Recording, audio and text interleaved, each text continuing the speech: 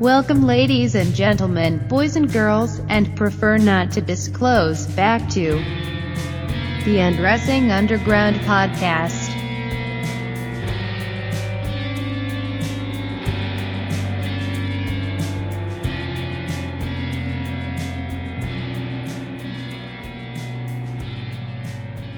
Hey everyone, it's Sarah Century. I'm doing a final guest episode of the Undressing Underground podcast. I say final because it's, the final for the moment. Probably other stuff will happen later.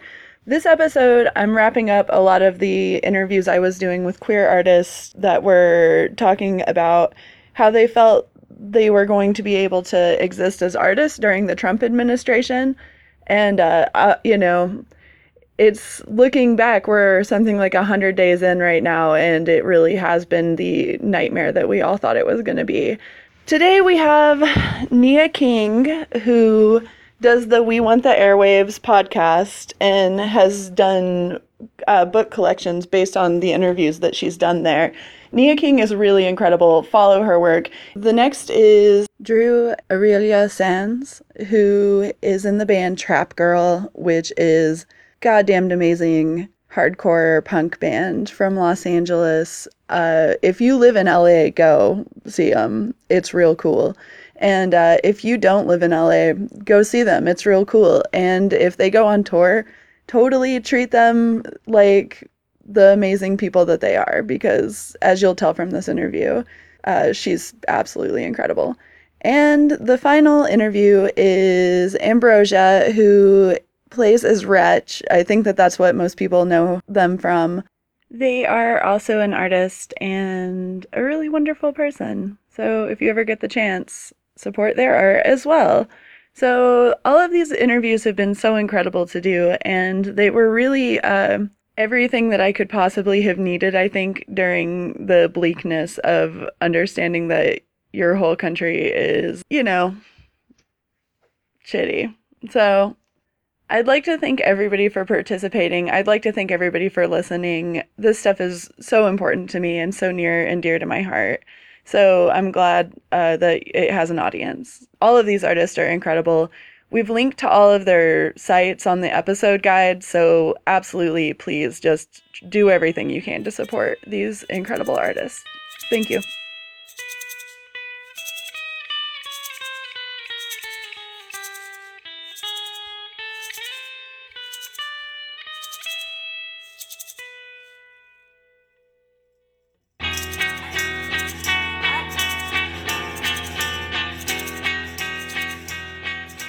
So my name is Nia King. I'm a queer mixed-race artist and activist from Boston, Massachusetts, living in Oakland, California. I'm probably most well-known for a series of books that I've written, co-edited with friends, called Queer and Trans Artists of Color. The first one's Queer and Trans Artists of Color, Stories of Some of Our Lives, and the second one's just called Queer and Trans Artists of Color, Volume 2. The first one was edited by my friends Jessica Gellman-Zukoff and Tara Michelson. The second one was edited by Elena Rose. Both books are based on a podcast that I run called We Want the Airwaves, like the old Ramones song. Mm-hmm. And on the podcast, I interview queer and trans artists of color about their lives and their work. I've also done, comics and film and lots of zines. But I think that the books and the podcast are probably what I'm most well known for. And the second book just came out, right? Not too long ago? Yeah, it just came out in October. Awesome. And you said, I'm pretty sure, I follow your Twitter, but I'm bad with information, but you are going on tour, right? I'm fundraising to do an East Coast tour right now. It's not going super well, but if we can raise the money, definitely want to try and hit up Boston, New York, Philly, and Baltimore in April. All right, got it. I'll try to share around the link and stuff like that. Yeah, that'd be awesome. Yeah, of course. It's for a good cause. So when did you first realize, I know that you're kind of a multimedia artist. I am as well. So it's always I feel like there's different compartments that I fit different art into and stuff like that. It functions as different parts of my expression or something. If I do a movie, it's very different than if I do a short story or something like that. And I was just wondering if it's the same for you. I think different stories are better suited for different mediums. I mean, it depends, like, what you're trying to do with it, right? Like, comics, for me, are pretty quick. I mean, writing is probably the fastest. Like, a blog post is the quickest way to get a message out and the cheapest. Mm-hmm. But a comic is something I can sit down and, you know, draw 3 panels in, like, an hour maybe, and then upload, whereas a book obviously takes a lot longer to get out than that, or a podcast takes a lot longer to edit than that. Sure. Or, so, yeah, I think more than different mediums suiting different aspects of my personality, it's more about, like, which medium makes the most sense for the story I'm trying to tell, Mm-hmm. or the sense of urgency that I feel behind it. Right. When did you realize that you wanted to be an artist? It's so cliche, but I want to say I've always been an artist. Yeah, that's a legit answer. Like, I remember in kindergarten, one of my favorite activities was we had this paper that was like, you know, it had a blank space at the top for drawing, and then it had like a lined part at the bottom for writing or like practicing penmanship. And I think we would like have we'd sort of narrate the story to the teacher before we like really knew how to write, and then we'd illustrate it. And so those are some of my earliest memories of like, not just making art, but like being a storyteller, I guess. Mhm. Yeah. What is it about art today that excites you the most about being involved in it? Because I know that it's, in my opinion, I think that art is really different right now because it's obviously like the internet's never existed. The way people interact with art is different. So what is the most exciting about today's art world to you? I mean, it's funny. I don't consider myself part of the art world at all. Yeah, that might have been like bad phrasing, actually. No, it's cool. I mean, I feel like there is this like capital A, capital W art world, but what I feel excited about is like what I see happening in my sort of immediate vicinity. Like, I feel like there's a really amazing community of queer and trans artists of color making political work here in the Bay Area, and so I'm excited to be documenting what they're doing. Yeah. Because I feel like a lot, I don't know, it's also cliche to say the Bay Area is a bubble, but I feel like there's a lot of weird, like, micro celebrities here where, like, we all know about each other's work, but outside the Bay, no one's ever heard of us. That's actually really true of the Bay Area. Yeah, a big part of my work is trying to, like, share the cool shit that's happening in the Bay right now with people in other places. Yeah. So, obviously, like, there's been just a lot of political turmoil lately. I don't think that it's like kind of hard to say because it's obviously a lot of people exist under pressure, obviously political pressure, for most of their lives, if not all of their lives, and it's to varying degrees. But do you think that the way that politics are like today right now is markedly different than what it has been in the past? Like, is there anything new or different about America under, like, this recent election and things? Yeah, I would say there is. Yeah. I mean, everyone's terrified. Yeah, everyone's terrified. Least everyone I know. I think part of why fundraising has been really hard right now is because everyone's, like, hunkering down for the end times. Yeah. And I think that's, like, I don't know, for me, politics and art, everything's very tied to economics. Like, living in the Bay is really hard if you don't make a lot of money, and everyone, I think, I'll speak for myself, preparing for sort of like a bleaker economic future, like preparing for things to get worse, right? Both politically and money-wise. And so there's a real sort of like, I feel like people are sort of emotionally and psychologically trying to prepare for the end of the world right now, which is a pretty different political climate than what we're experiencing before. I mean, I think, like, things were not perfect or even great or even good under Obama necessarily, depending on who you ask, but, like, there is just a a death of hope. I feel Yeah. like you sound so bleak, but I think it's true. Like I didn't think he could win, and I didn't realize that I had hope or faith in the United States until it was gone. You know, until I felt like it was taken from me by this election. Right.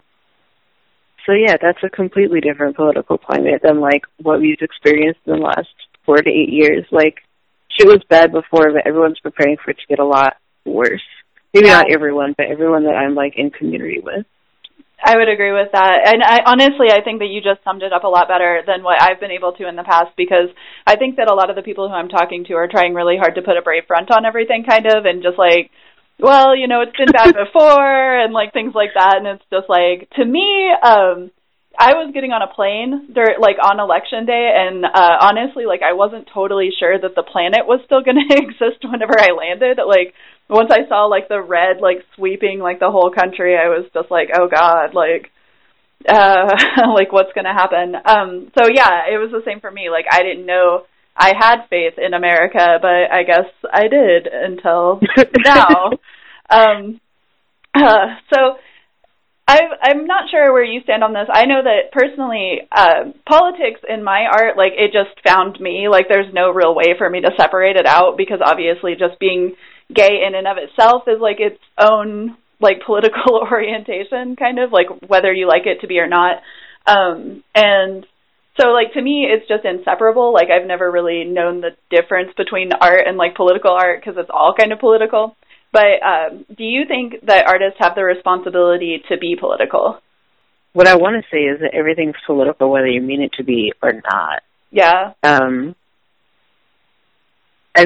guess I feel like the question is really like, do artists have a responsibility to respond to what's happening?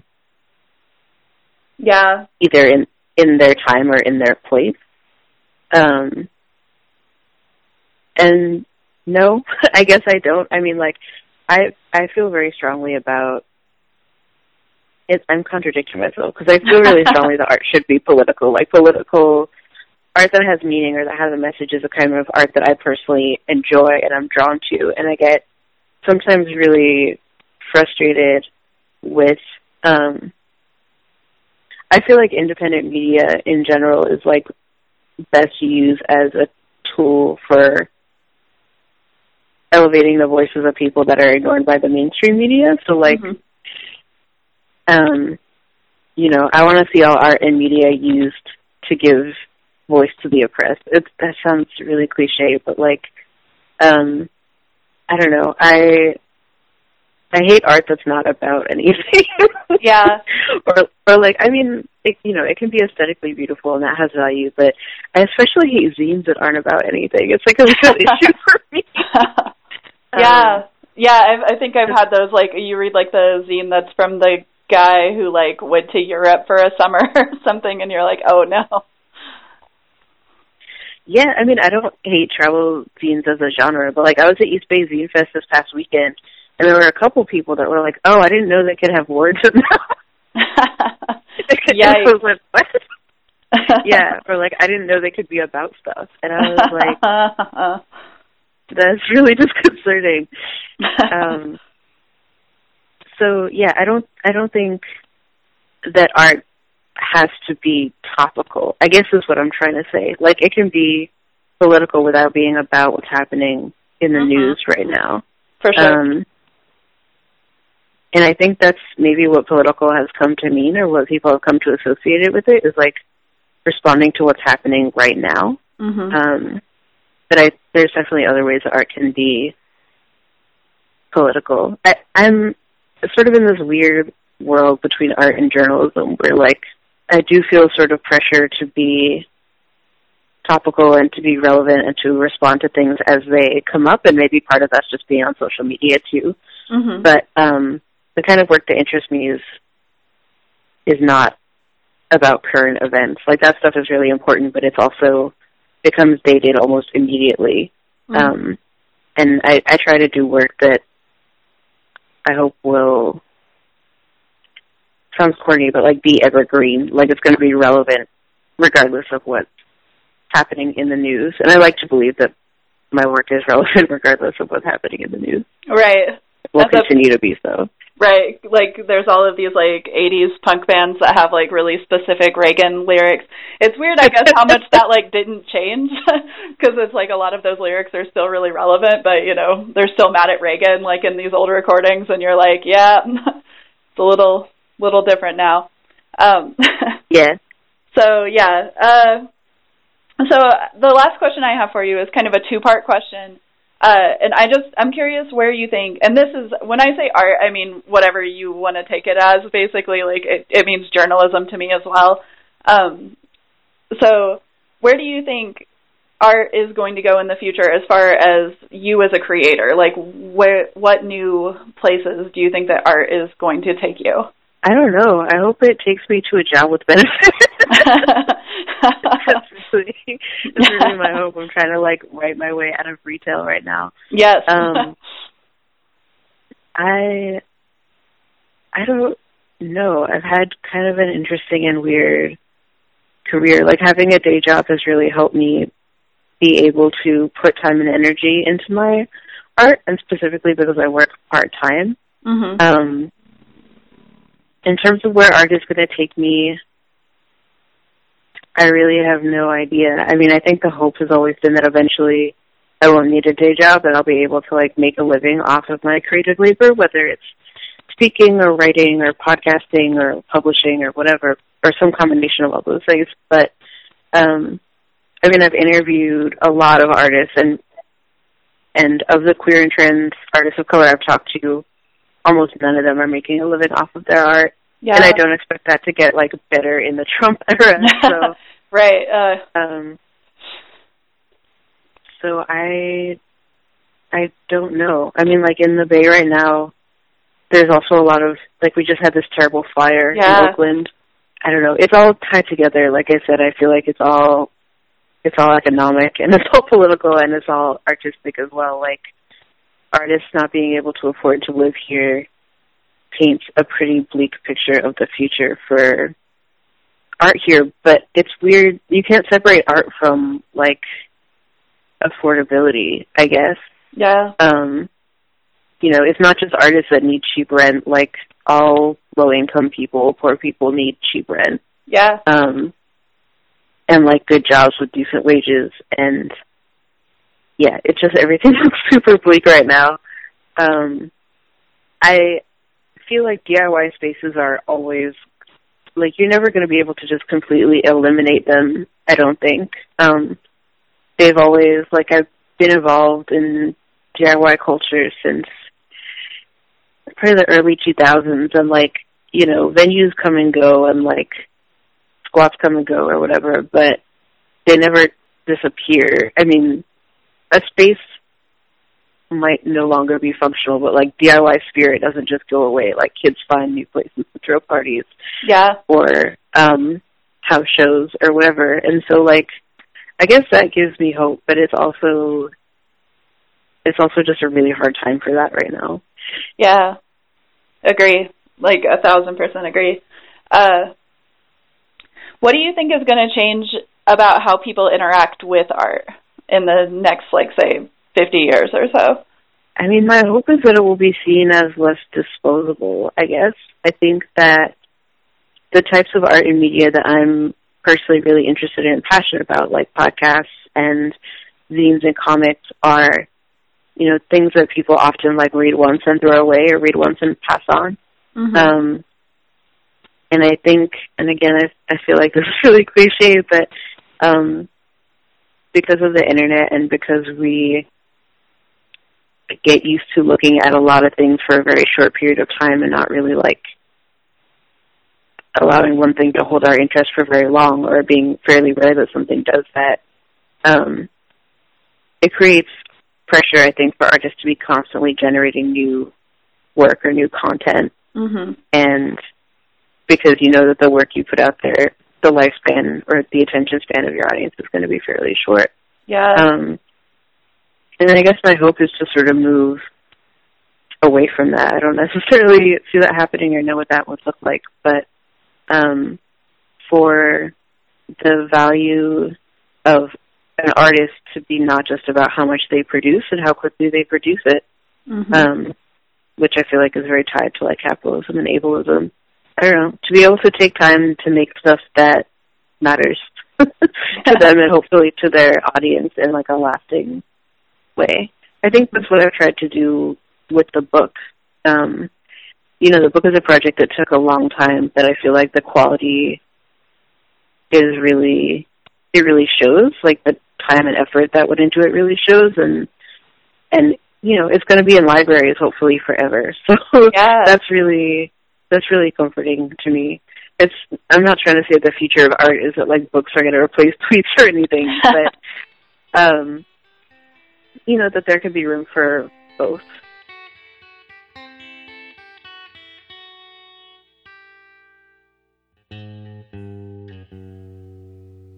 You see, I'm from a city I'm from an inner city of Los Angeles that's called Southgate, which is about 25 minutes from Silver Lake, Echo Park, where the real arty, hipster, rich people who make art live, right? So I didn't know that world. So I knew I wanted to make music. I knew I had something to say. So I started making music here in Southgate as a folk artist by myself, right? Like me and this guy would go around playing, you know, songs and stuff. And the scene here in Southgate was this is about 2012. So it was very like indie, rock, folk. It was very like, you know, four guys who are into Johnny Cash, the starter band, like that. Yeah. You know what I mean? Totally. Like they're all like under 25 and they wear bolo ties and they wear shoes from the thrift store and they play like surf rock. Oh yeah. Okay. I've seen this. So I have like 82 bands like that in my city. Right. So I'm a queer person. I'm a trans person. I've always been like that. And it was very off-putting for, you know, the 23-year-olds in bolo ties and stuff. You know? It was off-putting for them. It made them uncomfortable. So, right. I was almost not invited. You know, I was not praised or invited to play things here in my own city. For sure. As much as I wanted to become part of their scene, I was not allowed to.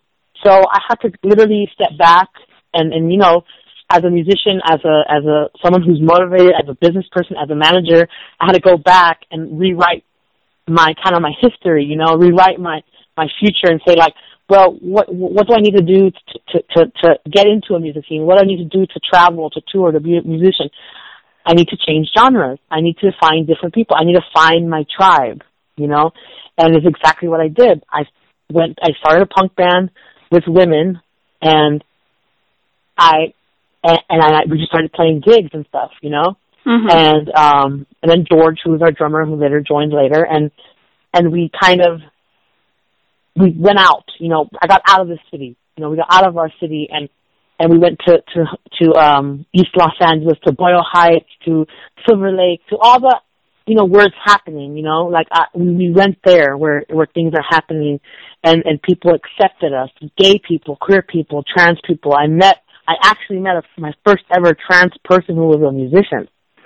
You know, it was a big deal to me. Yeah. And it only continued more. It gave me the opportunity to travel and tour with Trap Girl and play all over California and play Las Vegas and Arizona and you know, go everywhere. And because of our message and because I embraced my queerness and my I guess my transness, I embraced it and I put it as the forefront for this band. Not originally, but you know, as the months went on, I made that very much our message. You know what I mean? We're different. Totally. We're women. You know, we're trans people. We're gay people. We're brown people. We're fat people. We're white people. We're all these things. You know, so that helped a lot. And for sure. We just went out into the world and kind of accepted it. And then as I went around touring and playing shows, and like I say, paying dues. You know, we paid a lot of dues playing shitholes across California. And when I did that, I met queer people and trans people, and I realize how many people there are just like me. And I thought, well, I want to have, like, you know, a big party with, like, everybody I've met, and I want to, like, have everybody here and, like, have us all play. And I was like, well, I'll just be like a festival, you know? Like, I just wanted to be around my friends. That, you know, I want to be around my friends, period. So that was the main motivation for starting shows and starting to become kind of a doula of the DIY scene. Yeah.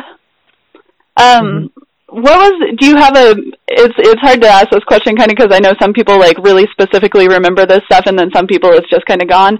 But do you have a moment of your life that you really remember just being like, I'm going to be a singer, like seeing something happen or experiencing something that made you feel like that was just like the path for you? Or well, yeah, that's a good question. I learned to read and write late in life for some reason. I've always been I was always a depressed kid, so I took longer to kind of, I guess, blossom when it came to natural talents like reading and writing. But the moment I did read and write about 10 years old, and that's kind of late, the moment I learned to write and read is when I started writing songs. So it just happened. The moment I could put words together, I was writing songs. So that I remember that, you know, little like sentences that rhymed, and I already knew I was already doing melodies, things like that young. I wasn't sure what I was doing. That's why I always say, like, I didn't pick, you know, like when you pick football or basketball, it wasn't like that. Like I didn't pick music or cooking. It was like music chose me, kind of, as cheesy as that sounds. Like, it just took me, you know what I mean? Like, and music has been the constant in my life since then. You know what I mean? So yeah, absolutely.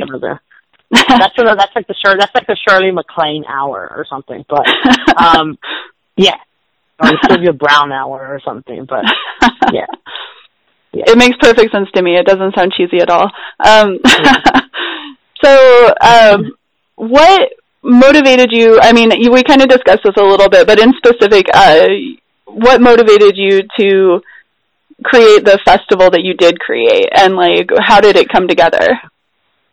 Well, a lot of things motivated it, right? A lot of things inspired me and motivated me. The main thing was that there wasn't a person with my kind of thinking. Like I said, I'm very like manager thinking. I'm always thinking of management, how to manage things. And in our scene, whether it be like I'm sorry, I was getting another call and I just hung it up.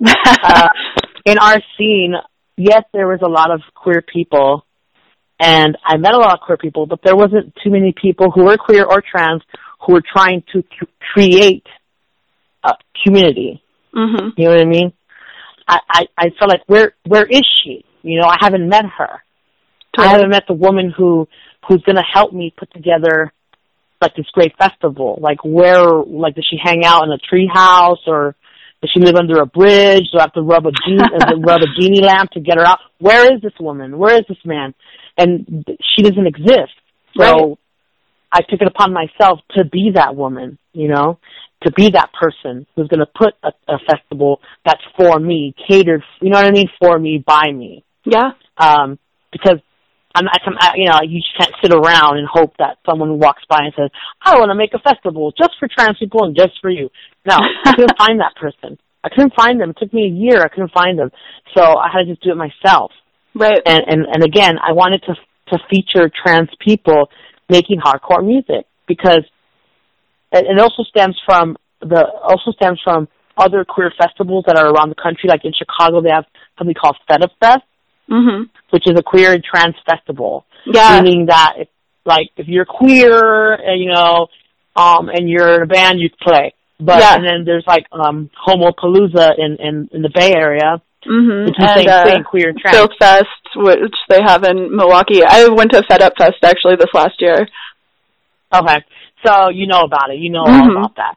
So, but I still felt like there's still something that could stem from those festivals. You know, a trans festival where we're celebrating trans people, trans talents, trans people making hardcore music. Like, let's celebrate that. Let's feature that, and let's spotlight that. And I wanted to really, you know, put all these bands through a sifter and find the hardcore band. You know, there's not too many. You know, there's not too many, period, with queer people in them.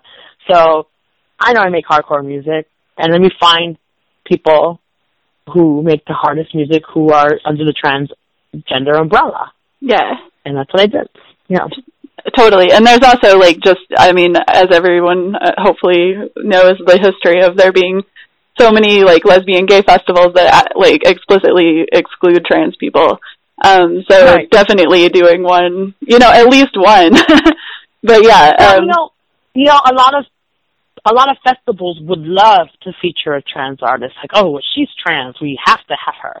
But they don't ever, like, they never saw out trans musicians, you know what I mean? Like, they want the person to come to their doorstep and, like, cry at the door, you know?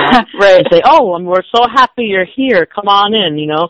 You're going to be part of the festival. It doesn't work that way, you know what I mean? Like, I, again, as a singer, as a promoter, I went out like a little talent scout as well, you know what I mean? Like, I went out and saw these bands and thought, yes, you are the shit. And you're going to be in my festival. Like, I went out and I saw out them. You know what I mean? Like, I looked for them, and I became friends with all these bands. And I've been very fortunate to do this, very lucky, you know, to be able to do that. How do you think that politics of today are going to affect queer art going forward, and the ability that queer artists have to make art? Well, it's not going to affect the art. Because I'm still going to write songs. I'm still going to do everything I've done for the past, I don't know, all these years. I'm still going to do it. And almost, I'm going to do it at a more manic pace. Because there is that, we are on that nervous kind of land as queer people. Are you queer? Can I ask you? Yeah, absolutely. Okay. So, I mean, it's never going to go away. You know what I'm saying? Like, like me personally, growing up, I was bullied my whole life, right? My whole life. So this ain't shit to me. You know what I mean? Yeah, you can fuck with me, and you probably will, but we've been through so much as queer people, as gay people, as trans people. Trans people every day have cans thrown at them, are threatened, are bullied, are made fun of, are losing jobs. Trans people have been losing jobs for years. Trans people have been bullied and beaten for years. So what's it going to do? One more man's going to come in here? No. We know. You know what I'm trying to say? Like, we're so strong as it is. And we think there's so much as it is. Like, this ain't no shock to me. Like, what more do you have? Like, what do you want to do? You want to play? You want to fuck with me? Let's do it. Right. You know what I mean? Like, to me, it's just another man. Yeah. And we have to maintain togetherness. I continue to say that that's my message really for all the simple message really is togetherness. You know, like I have you, you have me, and I got that chick over there and that guy. Like we have each other's back and we're together. That's the most we can do. Yeah. I'm going to do nothing. Yeah. I thoroughly agree. Yeah. How do you think, so, lately, obviously, like, there's been so much changes, like, with the internet, and, like, I mean, I've always known the internet as being how you find out about shows and how you go to shows, how you listen to music and things like that. But how do you think the way that people interact with art is going to change going forward? Or, like, how do you think it'll change for people to, like, attend festivals? Do you think festivals themselves will be changing? Or just kind of, like, what do you think about that? Oh, well, you know, we've changed so much in the past month. Yeah. Right? Totally. Since December 2nd of last year, it's really been turned on its head. Yeah. You know? It's really on its head, the entire scene, because so many places that we played at last year that were really, really great, and some not so great, but the ones that were really great have disappeared. Yeah. And I thought I was getting fucked with. Like I thought I was seeing things, you know, but no, like all these photos disappeared, all these addresses disappeared, and everything disappeared, and it's scary because that's our home. The DIY scene is our home, and these places are our home. And after what that horrible thing that happened December 2nd, after that, it really turned everything on its head. And it was just beyond, losing all those people was so freaking heartbreaking and so sad. And to have to face an even sadder, have to face something even after the sadness, something even sadder, which is a long-term kind of, like a closure of not only these poor people's lives, but the art that was supposed to console everyone who's going through this. Yeah, is not going to happen. We're being denied. We're being denied the ability to console each other through the art scene, through the DIY scene, and that, to me, that is heartbreaking. Among of course, with all the lives lost and everything, it's too much. It's it's almost like 2 different years, 2 different events, but they're not. Everything's together, and it's kind of grinding everything at the same time, which really, really sucks. Yeah, it was definitely right after like the shock of the election, and then to deal with like another huge shock was devastating, I think. And so many spaces have closed down in the meantime. Like, I was just now in Denver this like last couple of weeks, and they just lost, I believe, all of their major DIY spaces in just like the span of a week or something. They all just got shut down. Really? Yeah. In Denver, and I heard Denver was great. My boyfriend toured Denver, and he loved it. Yeah, Denver has its crew, and they're usually pretty great at maintaining. I believe that the only place that's left right now, though, is like the Seventh Circle space as far as DIY spaces go.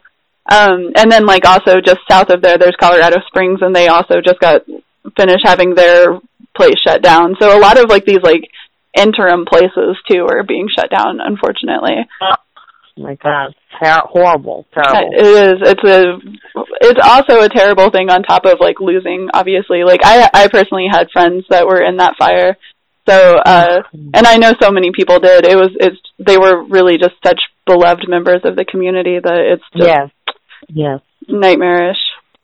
No, but a lot of friends of mine who played Transgress Fest, who were from the Bay, were mutual friends. Yeah. So it's like everyone's connected. I didn't know anyone personally in that parish, but a lot of my friends had friends. Just like you had friends in there. So it blows my mind how small the community. And the Bay Area is very small, and it's a very tight community. So it blew me away to know that so many friends of mine had friends who passed away. Like, I just thought, this is fucking crazy. Yeah, and it was a huge hit for the DIY, or like not just the DIY community, but specifically the queer community, because so many people who passed were queer. Definitely. And like, to me, that was, it hasn't really so much been regarded as that, I guess, like by any media or anybody that talks about it. You're absolutely right. Yeah, but to me, it's just obviously just probably just like one of the biggest losses, I guess, that can be imagined. Everyone in the DIY scene who was queer was affected. Yeah. Everyone. Not one person was not. It just amazed me. Yeah, I agree with that. And there's been so many benefits as a result. And when we toured the Bay Area, those are some of my favorite shows. Yeah, it's always been such a wonderful place to have shows. Let's see, what excites you the most about playing in Trap Girl?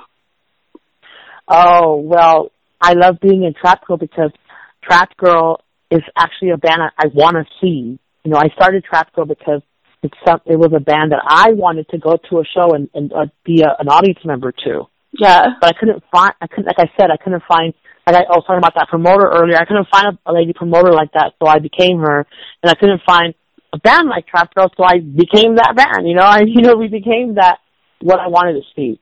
And that's the most exciting part for me about being in Trap Girl, is the fact that whatever I want to see, I will produce, and it's such an escape for me. I don't feel like her sometimes, Sure. It's such an escape. And it's so therapeutic for me. Even though people get scared and I scare people and they say that I'm a scary woman on stage or whatever. It could be, I am. I'm pretty scary. It's like, it's like if it was like The Exorcist meets like Dolly Parton sometimes. But, but it's all therapeutic for me. And it's what I'm so in love with the audience and with the music and with the message. Yeah. And that's why I keep doing it. And that's what excites me the most. Well, that's awesome, and thank you so much for giving me your time. I saw Trap Girl, I believe, twice this last year. One was at the Alice Bag show that y'all played with, like, Sister Mantos. Yeah, I love Sister Mantos. That was one of, like, the best shows I've ever seen. I thought that was just one of the best things. Just lineup was solid, so solid, so. Oh, cool, including us. Us too. It was perfect because I believe y'all played first, I think, and it was just such a perfect lineup because it was like the kids that were there that were just like put Trump in the dumpster and like it was A+ as shows go. Oh, it's funny too. That was a very emotional show for me because we had like a dressing room and my sister, who's like my best friend, who's never been to a Trap Girl show. We played over 150 Trap Girl shows. She's never been to a Trap Girl show. And she has 3 kids. She has twin girls and a boy. And the girls are like 11, the boy's like 13 or 14. And she's never been to a show, and we're so close. And she actually went, right? Mm-hmm. So my best friend, Mitchell, ran in and says, "Your sister's here and the kids are here." And I just bursted into tears. And it was terms of endearment back there. Because he was holding me and I was crying in his arms. Oh my God. And it's funny because I told him I'm not going to say anything on stage because if I say anything, my voice is going to crack and I'm going to fucking cry and I'm going to fuck it up. So I didn't say shit. I wish I was strong to say, I'm really happy to be here tonight, because my sister's here for the first time. There was no way I was going to get through that. I was so emotional that day. That adds so much to the story. Yeah, because I couldn't break, I don't want to break character, Totally. I want to stay in that mindset. And had I even tried to say anything, I would have burst into tears like a sissy. Like, I'm not afraid of emotions, but I just don't want to fuck it up, I'd be like, my sister. I would have snot coming out of my nose.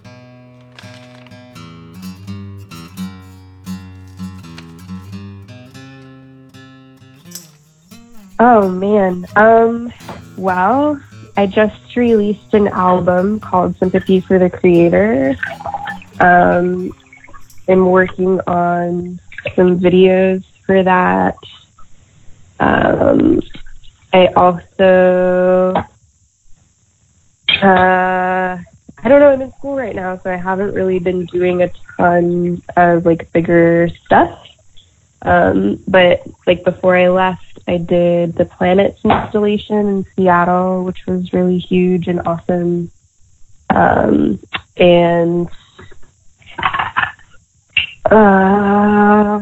was in Sailbirth for 3 or 4 years, and that was kind of more like a collective with a few kind of bass members. But sometimes I'd play solo and sometimes I'd play with 10 different people. And we did a few, we did a lot of installations and big crazy performances that lasted for 4 hours and collaborations and things like that. And that kind of culminated in me hooking up with Megan Angus in Seattle and doing Planets back in March of 2015. So over a year ago now. Yeah, that's not that long ago. Yeah. You do lots of painting? I do some painting. Lots of snakes. Yep. I do some drawing. I used to make a lot of zines and stuff, and like illustrations and like comics, but I don't know, I kind of fell out of that. I just didn't have time for it anymore. When did you first realize that you wanted to be an artist? Oh, shit.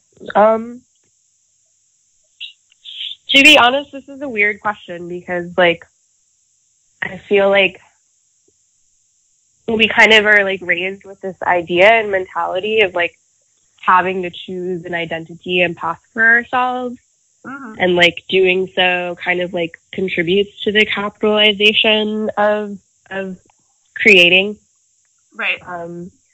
And, like, kind of contributes to how it becomes this, like, very separatist and kind of like a career, you know, like when it's really not. It's like kind of returning to like who you naturally are. And I think that that's like, you know, it's like a commitment to selfhood, if anything. Right. So it's like, it's not so much like when I realized I was an artist, like I've always known that that's like who I am. It's just like consistently making the commitment to not fall into the trap of like heteronormative, like capitalism and like, you know, like it's like every time that comes up having to be like, no, that's not right. And that's not my path. And that's not where I want to be, I guess. Okay, so what excites you the most about making art? I don't know. It's I just feel really like I think that the best point of being is like when you have an idea that you like have to do and then like getting it done as quickly as possible without actually thinking about it is like the best part because it's like all fire. But then like reflecting on it later and like figuring out what it means is also really fun. Yeah. Writing about what you just did and understanding it. Yeah.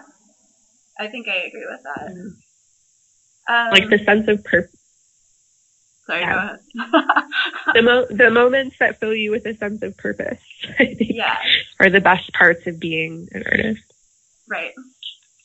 How do you think that, so there was an election recently. No way. Which country? How do you think that that's going to change the landscape for artists? I mean, it sucks. I'll be totally honest. I think that the way that things are going, like, there's kind of, like, no way for us to avoid, like, inevitable violence and strife, and that's going to really affect people who are most vulnerable, you know. Like, I just got back from Standing Rock, and there, like, are, like, helicopters flying overhead, spraying chemicals on people in the middle of the night without their lights on so that they can't take video of them. And, like it's just, like, you know, like we've kind of come to this point where, like, everyone who's marginalized, like, whether you're queer or, in, you know, like, a person of color, like, whatever, it's, like immense sort of violence against the bodies of those who are not white nationalists, I guess, you know, like, so it's like artwork, I think, is kind of going towards this sort of message of, like, if it's not subversive, then it's not really valuable right now because we need to be, like, fighting against whatever oppression is arising, you know? Right.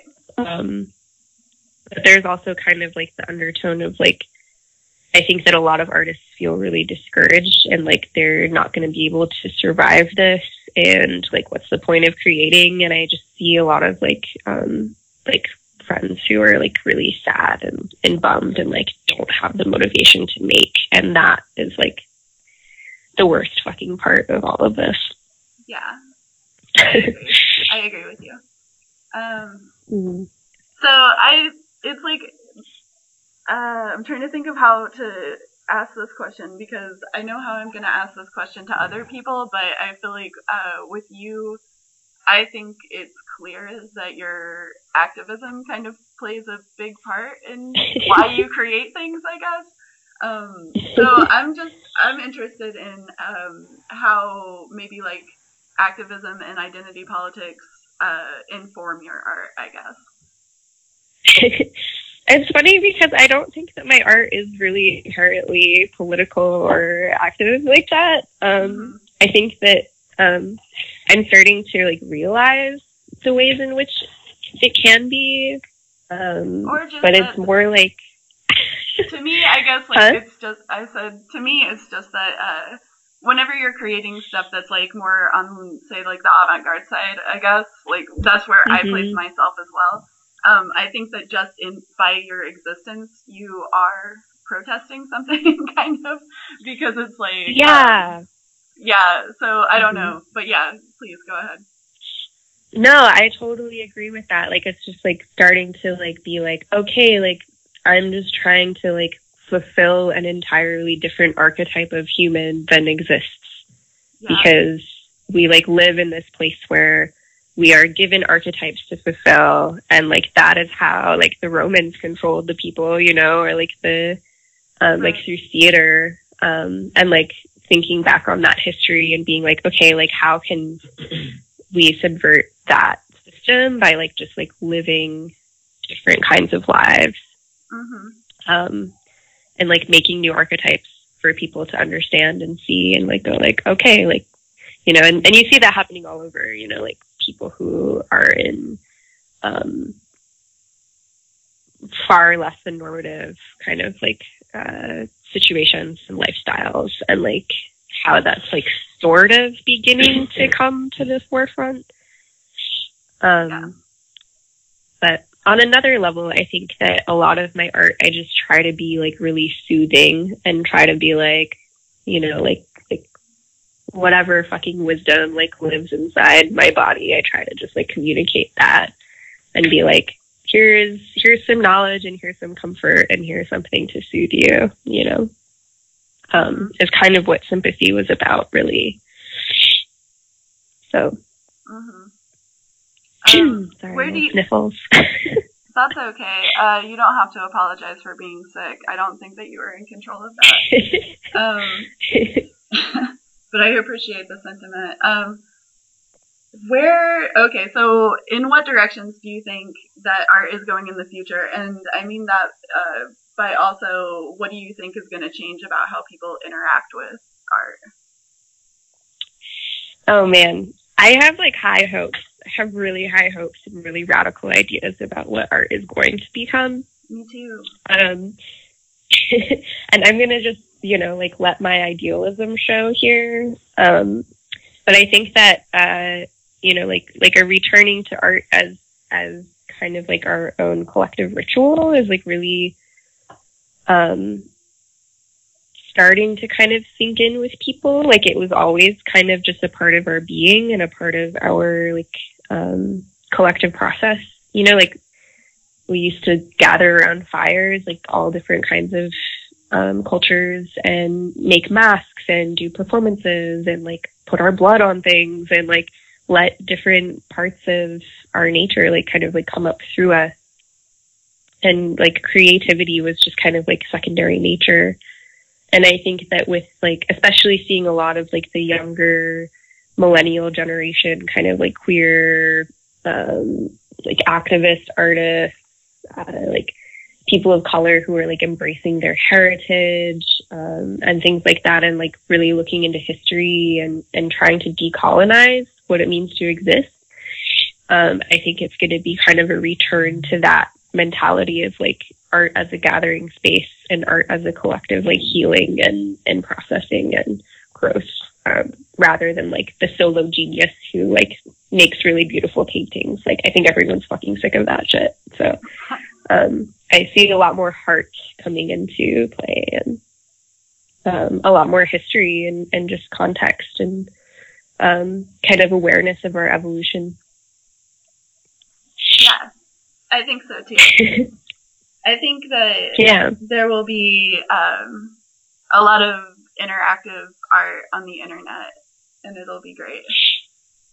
Oh yeah, technology. It's like the screen is the new fire. Like we're gathering around screens instead of fires. Yeah, it's perfect. Yeah, it is perfect. I agree. And there's so much technology that's available to people that it was never available to before. Mhm. It's so good. It's amazing. It's like telepathy with training wheels. Like I don't know. I just watched the X-Men last night, so maybe I'm like a little bit influenced by this. But like when Xavier goes into his like bubble where he can see everyone's consciousness at once and like pick people out or whatever, like that's from like the internet. It's Facebook. Totally, it is. Yeah. All you have to do is bring up the X-Men in a conversation, and I'm just like, cool, let's talk about that forever. But I'm not going to do that. Instead, we're going to end the interview. Is there anything that I need to know about you in the future? Like what future things are you doing? Future things? I am kind of like in a space where I'm trying to also like understand my own history and culture, and figure out how to like bring that into my practice. And I don't know, I'm starting to experiment with video. I'm working on an album called Psychic Newsfeed that I'm really excited about. But mostly I'm in school and like have no time for anything, so. Right. Of course. Keep an eye out in like 2 years when I'm done. 2 years is reasonable. All right. Thank you so much for talking to me. Hell yeah. Thank you. All right. Bye. Bye.